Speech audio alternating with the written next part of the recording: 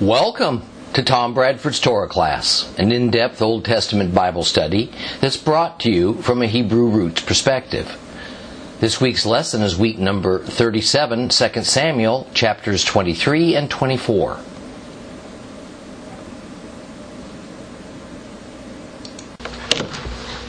Well, we're not going to quite complete our study of 2 Samuel today, but we will next week.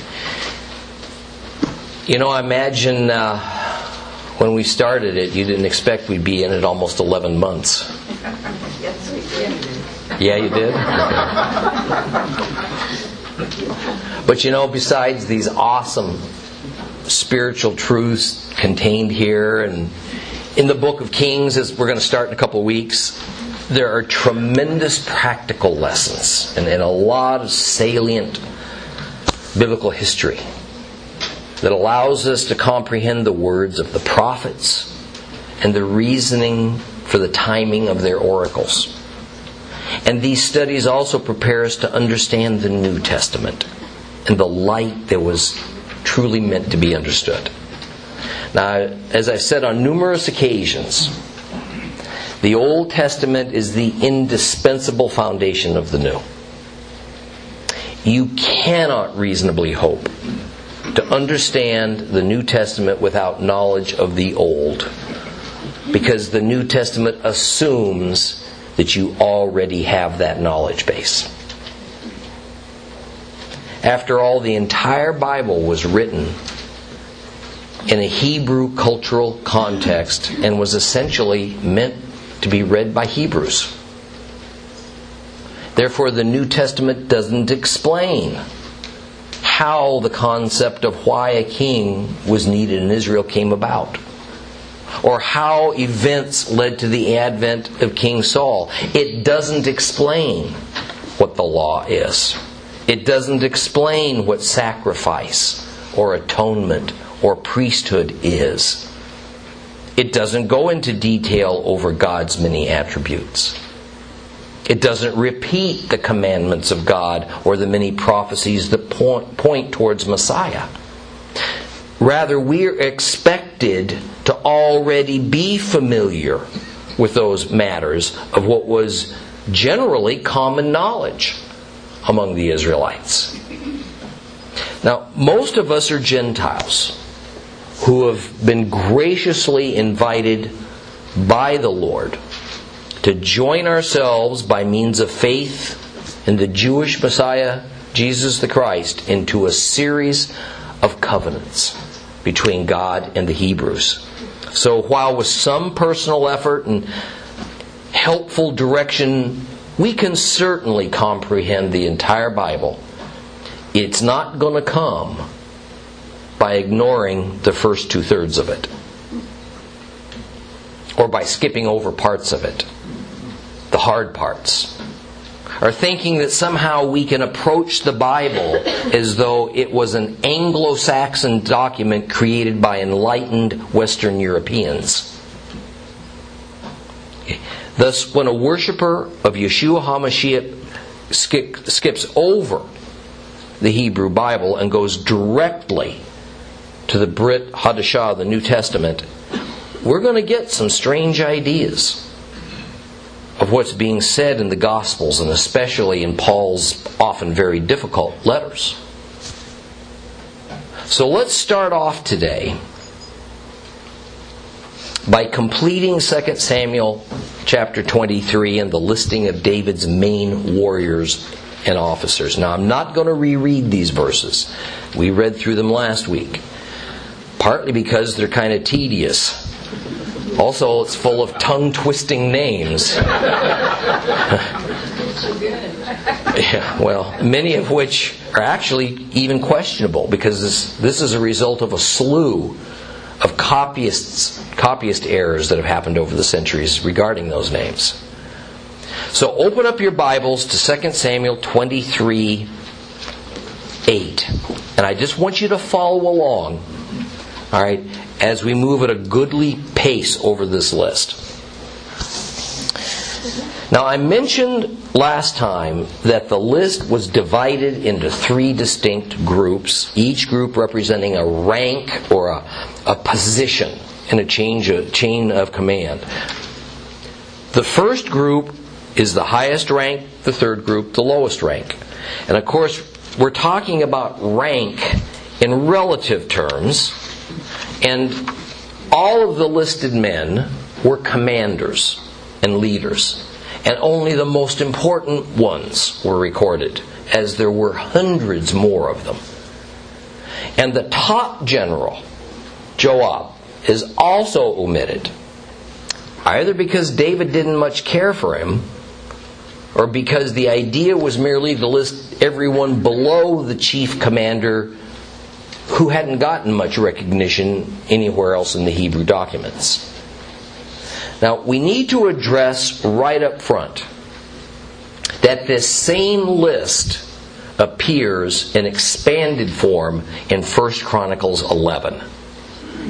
And the Chronicles list is a little bit different in that there are more names. Now, interestingly, the somewhat parallel one in 1 Chronicles 11 is followed by another list in the following chapter, and it consists of those who joined in with David before he became king, and while he was still fleeing from the murderous and paranoid King Saul.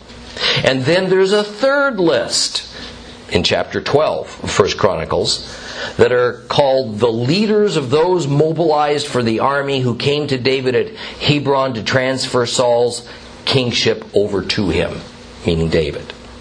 So it seems as though we might have 4 different periods of David's life that these various lists cover. However, not all scholars even agree with that premise. Now recall that we are exploring a portion of 2 Samuel that's generally labeled as an appendix.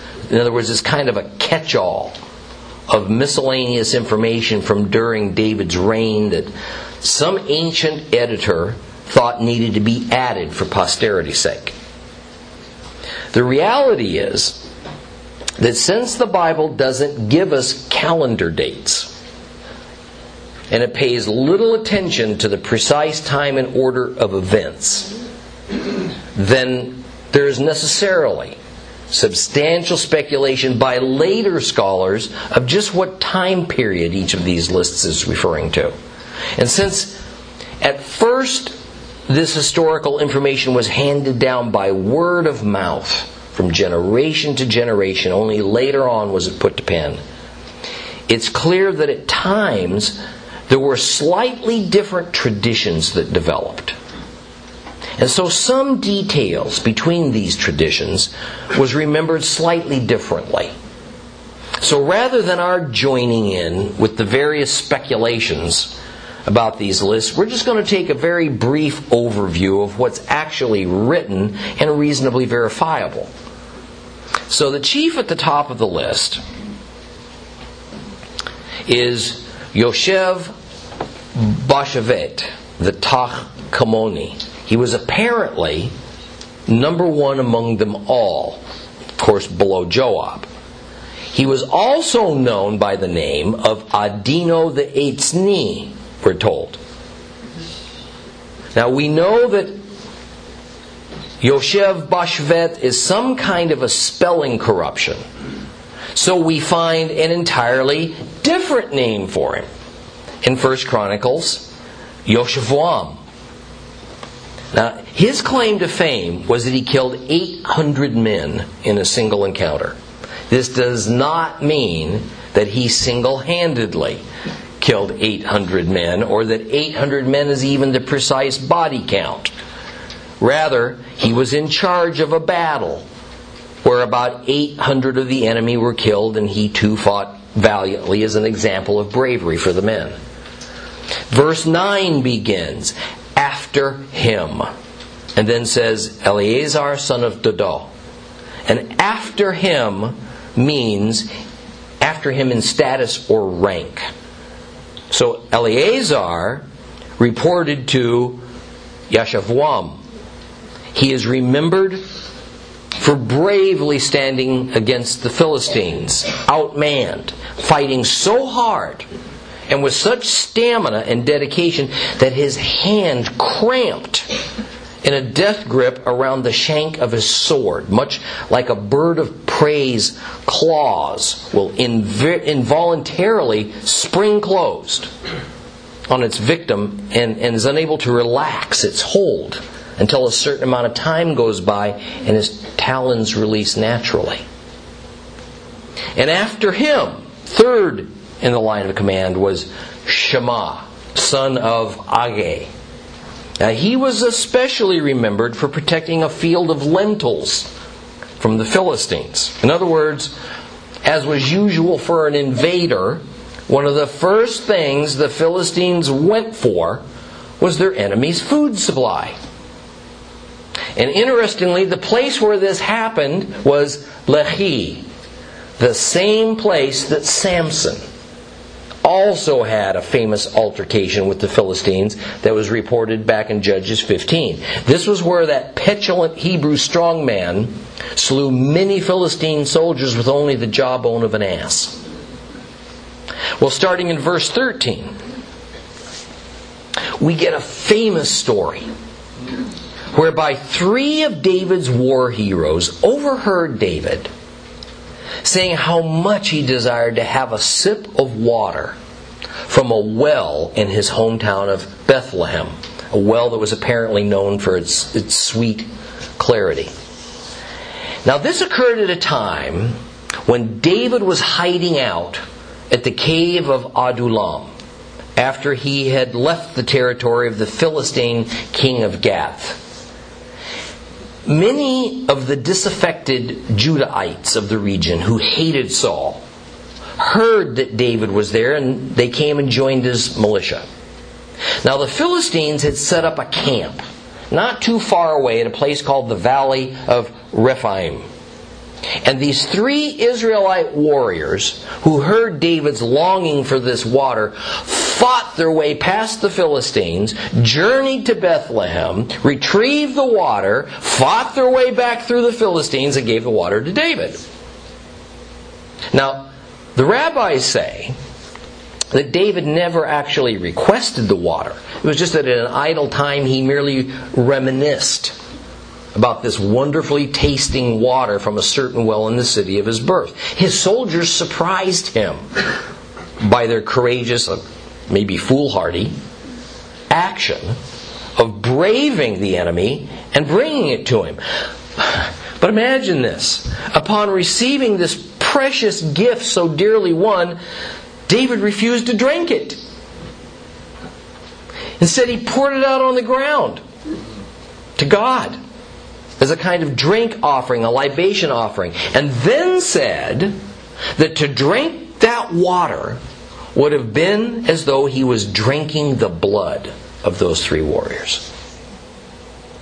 There is no record of an altar at the cave of Adullam, and most certainly there was none there. So David wasn't making any kind of a formal offering to God. David's rationale is actually quite sound. His men had risked their lives to get David something as trivial as water that tasted better than the water they had readily available. Nicer tasting water is not worth endangering life. Since life was in the blood, and the men had risked their blood to obtain the water, that it would have been as though David was drinking their blood if he drank that water that had been needlessly attained at such a potentially high cost. As a matter of fact, it probably cost the lives of several Philistines. And therefore he poured it out into the ground as a sign of refusal to do wrong before Jehovah. Unfortunately, this is not a pious side of David that we're going to see very often after he becomes king over Israel and Judah.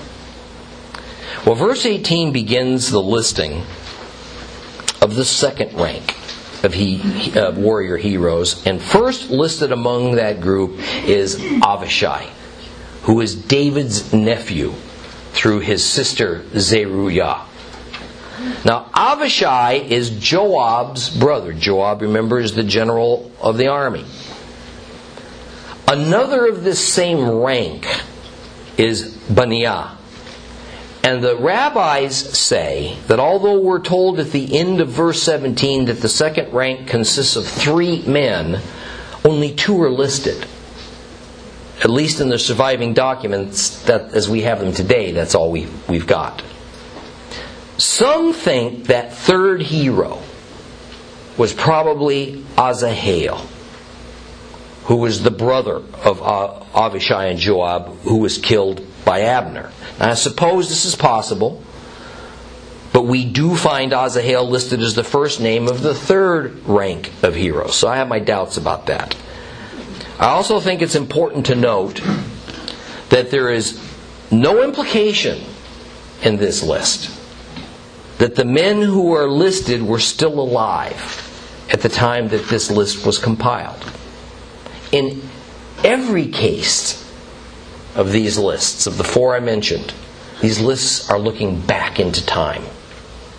So in the same way that we can have, say, a valid list of all the United States presidents, we can do so without regard to whether they're still living, because that's not the point of the list. Well, Abishai held the highest status of this second group, consisting of himself, Benaiah, possibly Asahel.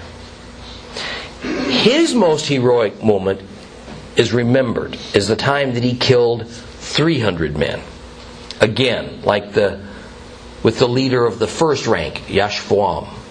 He's not claiming that he single-handedly killed 300 men, but rather he led the battle and was himself especially valiant and courageous in victory. And by the way, who that enemy was that they battled against, we're not told.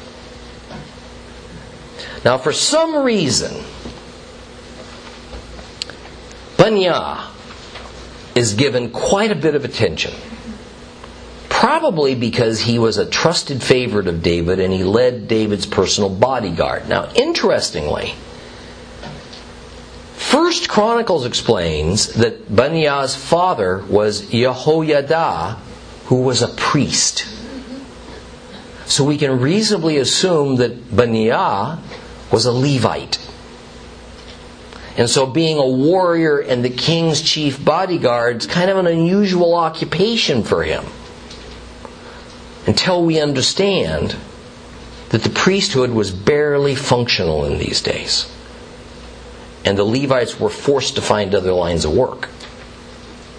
Now, the stories that were chosen to best characterize Benaiah are his killing 2 men from Moab, a lion in a pit, and a large Egyptian man.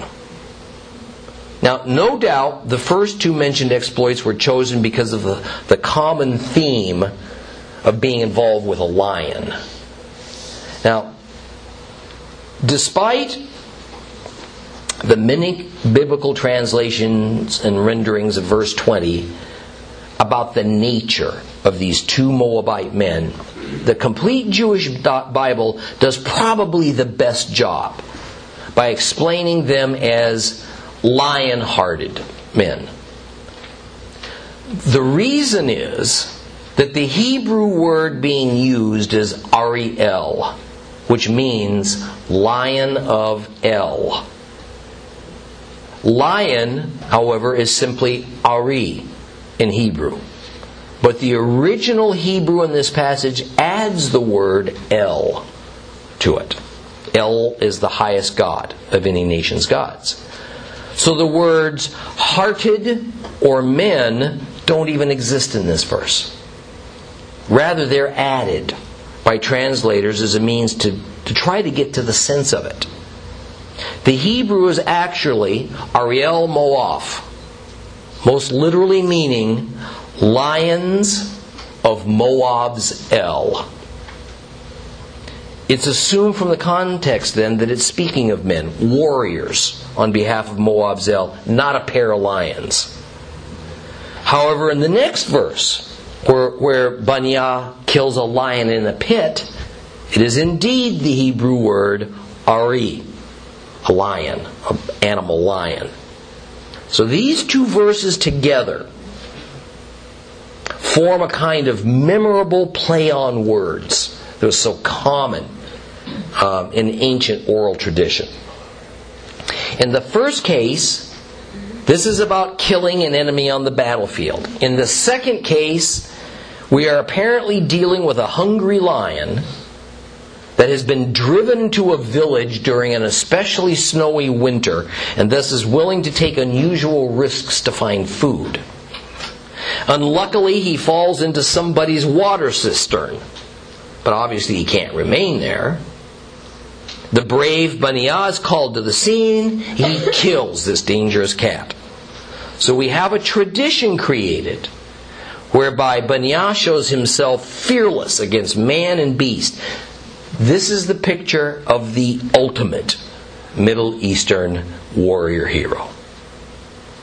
Then finally he fights what is essentially a giant. But rather than the more typical Philistine giant, this one's an Egyptian.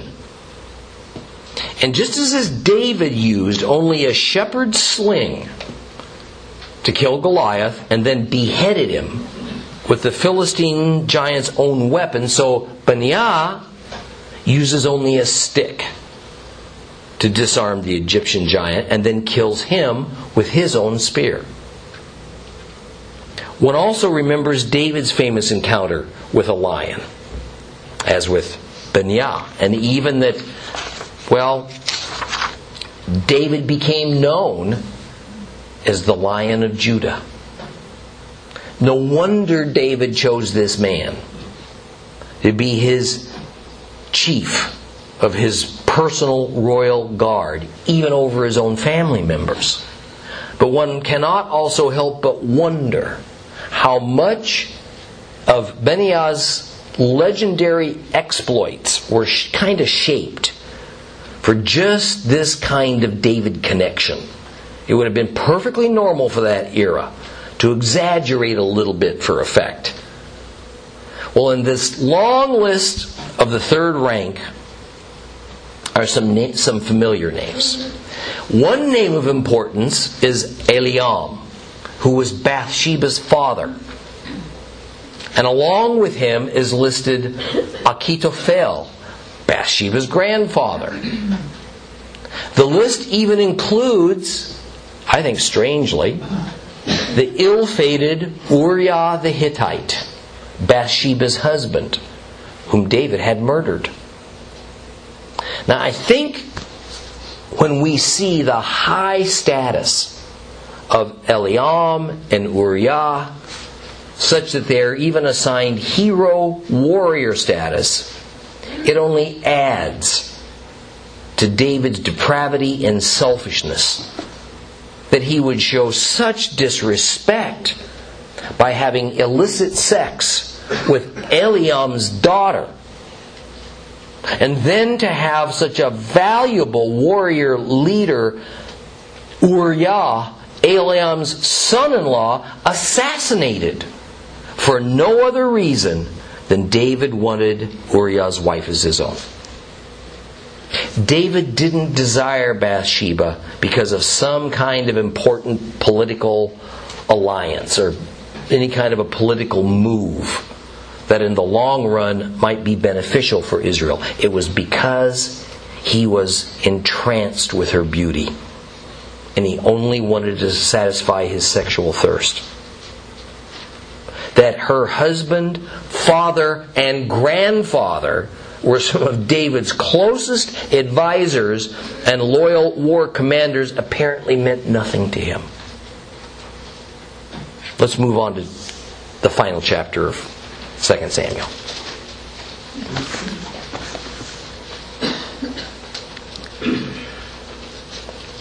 We're going to read it all. Page 364 if you have a complete Jewish Bible. The anger of Adonai blazed up against Israel, so he moved David to act against them by saying, "Go and take a census of Israel and Judah." And the king said to Joab, the commander of the army who was with him, "Go systematically through all the tribes of Israel, from Dan to Beersheba. Take a census of the population so that I can know how many people there are." And Joab said to the king, "May Adonai your God add to the people 100-fold, no matter how many there are. And may the eyes of my lord the king see it. But why does my lord the king take pleasure in doing this?" However, the king's word prevailed against Joab and the army officers. So Joab and the army officers went out from the king's presence to take a census of the people of Israel. Well, they crossed over the Jordan, pitched camp in Aroer to the south of the city in the Wadi of Gad, went on to Yatzer, came to Gilead, and continued to the land of Tachtim Hodshi. Then they arrived at Dan Ya'an, went around to Sidon, and came to the stronghold of Sor. They went to the cities of the Hivites and the Canaanites, and finished in the south of Judah and at Beersheba. And when they were done going through all the land, they came back to Jerusalem. It had taken 9 months and 20 days. Joab reported the results of the census to the king. There were in Israel 800,000 valiant men who could handle a sword, while the men of Judah numbered 500,000. But after he had taken the census, David was conscience-stricken. David said to Adonai, "I have greatly sinned in what I've done. But now, Adonai, please, put aside your servant's sin, for I have done a very foolish thing." And when David got up in the morning, this word of Adonai came to the prophet Gad, David's seer. "Go and say to David that this is what Adonai says. I am giving you a choice of 3 punishments. Choose one of them, and I will execute it against you." And Gad came to David and told him, and he said, "Do you want 7 years of famine in your land? Or do you want to flee before your enemies for 3 months while they pursue you? Or do you want 3 days of plague in your land? Think about it. Tell me what to answer the one who sends me." And David said to Gad, "This is very hard for me. Let us fall into the hand of Adonai, because his mercies are great, rather than have me fall into the hands of man." So Adonai sent a plague upon Israel from that morning until the end of the specified time. 70,000 of the people died between Dan and Beersheba. But when the angel stretched out his hand towards Jerusalem to destroy it, Adonai changed his mind about causing such distress and said to the angel destroying the people, "Enough! Now withdraw your hand." And the angel of Adonai was at the threshing floor of Araunah the Jebusite. Now David spoke to Adonai when he saw the angel striking the people, and he said, "Here, I have sinned. I have done wrong. But these sheep, what have they done? Please, let your hand be against me and against my father's family." Gad came to David that day and said to him, "Go, set up an altar to Adonai on the threshing floor of Araunah the Jebusite." David went up and did what Gad had said, as Adonai had ordered. Araunah looked out and saw the king, and his servants coming towards him, and Araunah went out and prostrated himself before the king with his face to the ground. And then Araunah said, "Why has my lord king come to his servant?" And Adonai said, "To buy your threshing floor, in order to build an altar to Adonai, so that the plague will be lifted from the people." And Araunah said to David, "Let my lord the king offer up anything that seems good to him. Here's the oxen for the burnt offering. You can use the threshing sledges, the yokes for the oxen as firewood. All this, O king," Araunah gives to the king. And then Araunah said to the king, "May Adonai your God accept you." But the king said to Araunah, "No, I insist on buying it from you at a price. I refuse to offer Adonai my God burnt offerings that cost me nothing." So David bought the threshing floor and the oxen for 1 1/4 pounds of silver shekels. And then David built an altar to Adonai there and offered burnt offerings and peace offerings. And after this, Adonai took pity on the land and lifted the plague from Israel.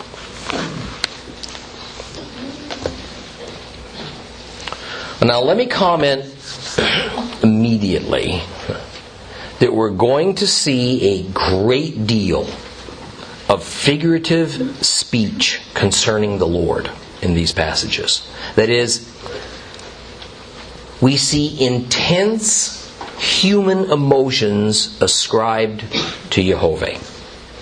And we must be aware that even the greatest and most ancient Hebrew sages spoke eloquently that anger, jealousy, sadness, joy, and so on, when applied to God, are merely figures of speech. As physical creatures, we are quite limited in thought and vocabulary on how to characterize the nature of God's divine decisions and His actions. And we have no other means to communicate about those decisions and actions other than to describe them in common human terms. Thus, the first word of this chapter is, in English at least, anger. Anger. And interestingly, that's not the literal word of this opening phrase.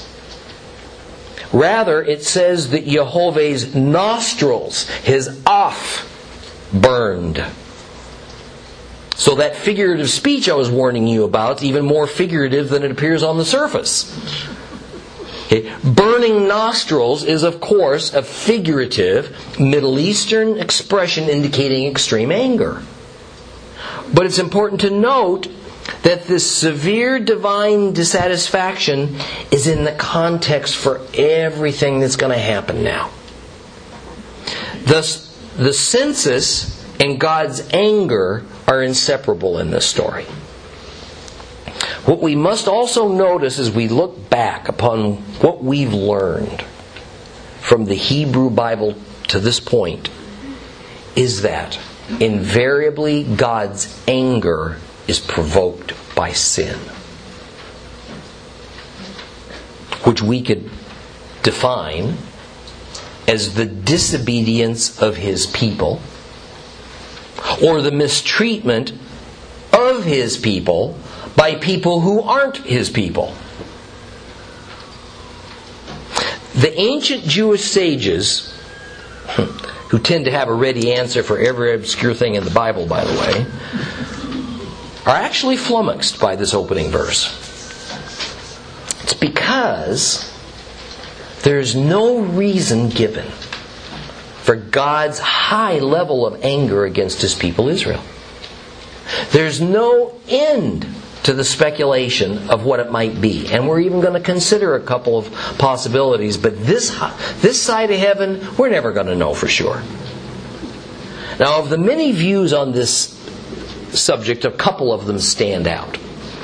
One is that whatever the nation's sin, it must have been invisible to David, or he wouldn't have permitted such a thing to happen. Thus, chief among the unspoken, hidden sins that might have caused the problem is that the people didn't beseech David to build a temple. Had they done so, it would have been built during David's and not Solomon's time, and God's Ark of the Covenant would not have resided unceremoniously in a makeshift tent for decades while the Israelites lived in permanent homes. Another line of thought about this is more practical. It is that God's wrath was the result of the rebellion of Sheva that had gone unpunished. And such a lack of punishment was all the more terrible because the people were severely punished for Absalom's rebellion, and then they turned right around and rebelled against God's anointed again not long afterward. Now, usually, the parallel account of the last couple of chapters of 2 Samuel that appears in 1 Chronicles fills in some of the gaping holes for us and answers many questions. Not in this case. 1 Chronicles is equally silent on the nature of David's trespass in ordering a census, in addition to whatever the Israelite nation's crime was. I don't really advocate for any particular solution for the exact reason for God's anger first against Israel and then against David that resulted from this census. However, in the matter of David's census and the punishment that came as a result of it, there's a rather innovative possibility that a modern Christian scholar has come up with, and I think it's at least worthy of consideration, because it explains the matter in the context of violated Torah principles. And we're going to talk about that when we get there. But first, let's straighten out a common misconception about the very first verse of this chapter. It is usually worded such that we have Yehovah deciding to take His wrath out on His people by directly instructing David to go and take a census of the people. That's not really what's meant here. What is meant is very mysterious. It is that God incited David to do something wrong and hurtful to the people of Israel, and that the thought that David came up with was to order a census. What is so wrong about a census is itself not so straightforward.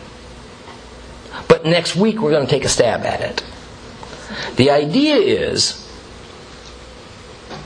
that God did with David what He had done at times with Saul and even with Pharaoh. He led them and incited them to do something that would harm the Israelites.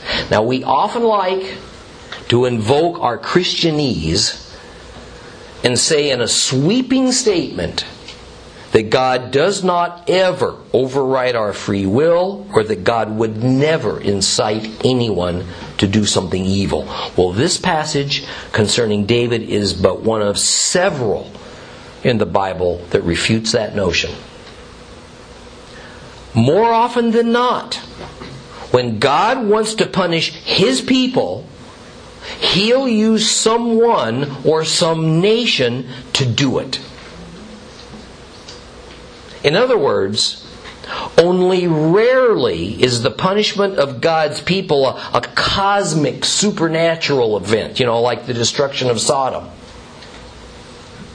The Lord used the emperor of Assyria to punish the northern kingdom of Israel. He used Nebuchadnezzar to punish the southern kingdom of Israel. Judah. He used the king, Cyrus, king of Persia, to punish the people who overly punished his people.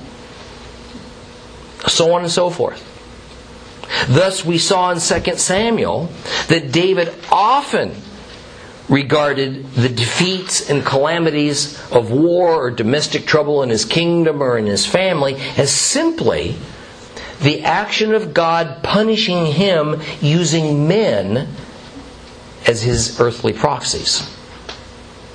And I think this is a God principle that hasn't changed one iota, even since the advent of Yeshua. Thus, as regards verse 1, it's not God saying to David, go and do a census. Rather, it is David relaying a thought that came to his mind in response to God's excitement of David's evil inclination by saying to his commander, go and do a census. Now you may question where I come up with that line of reasoning, but if we go to the parallel account of this event in 1 Chronicles 21:1, we find these words. The adversary now rose up against Israel and incited David to take a census of Israel. Ooh. So in 2 Samuel 24, we have God inciting David. In 1 Chronicles 21, it's the adversary that rises up in David. Most Bible versions, by the way, won't say adversary, but rather Satan. Satan's a Hebrew word that means adversary. And only late in history did it ever become a proper name for the devil. Now remember what I told you at the outset of this chapter. We're going to see a lot of figurative speech here. And the author of these verses is trying to find the words where there are no words to explain how David's physical action was spiritually caused. And yet, it was an evil action that took its cue from David's own thoughts. I mean, this is pretty mysterious stuff that we believers contend with even today. Well, see, the answer lies in the principle of the Yetzer Hara, the evil inclination that resides within all humans, alongside the good inclination, the Yetzer Tov.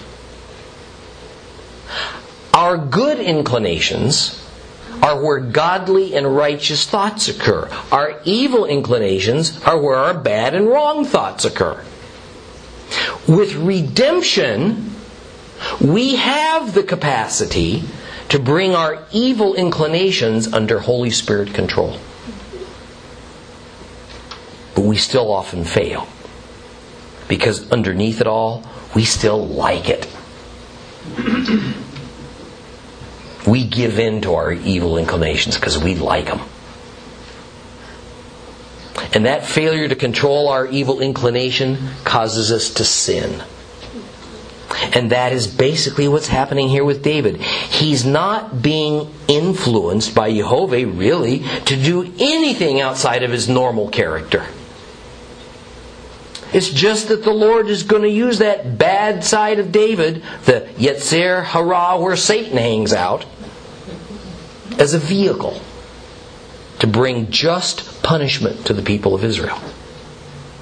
Thus David calls his general of the army, Yoav, and he tells him to go and count the people. Interestingly, David puts it in terms of counting Israel and Judah.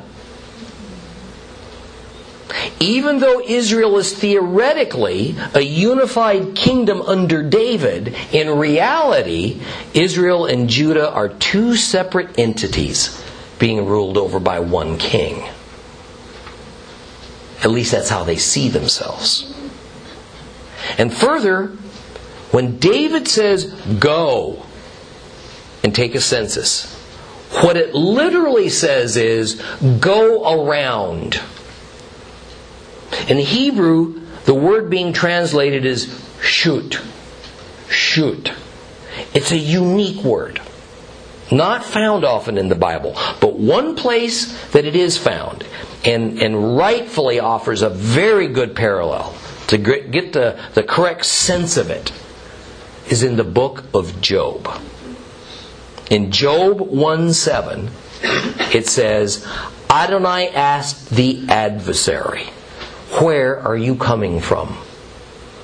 And the adversary answered Adonai, from roaming around the earth, wandering here and there.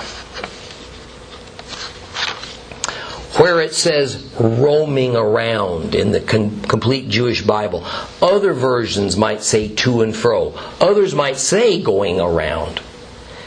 These are all attempts to translate the Hebrew word shoot.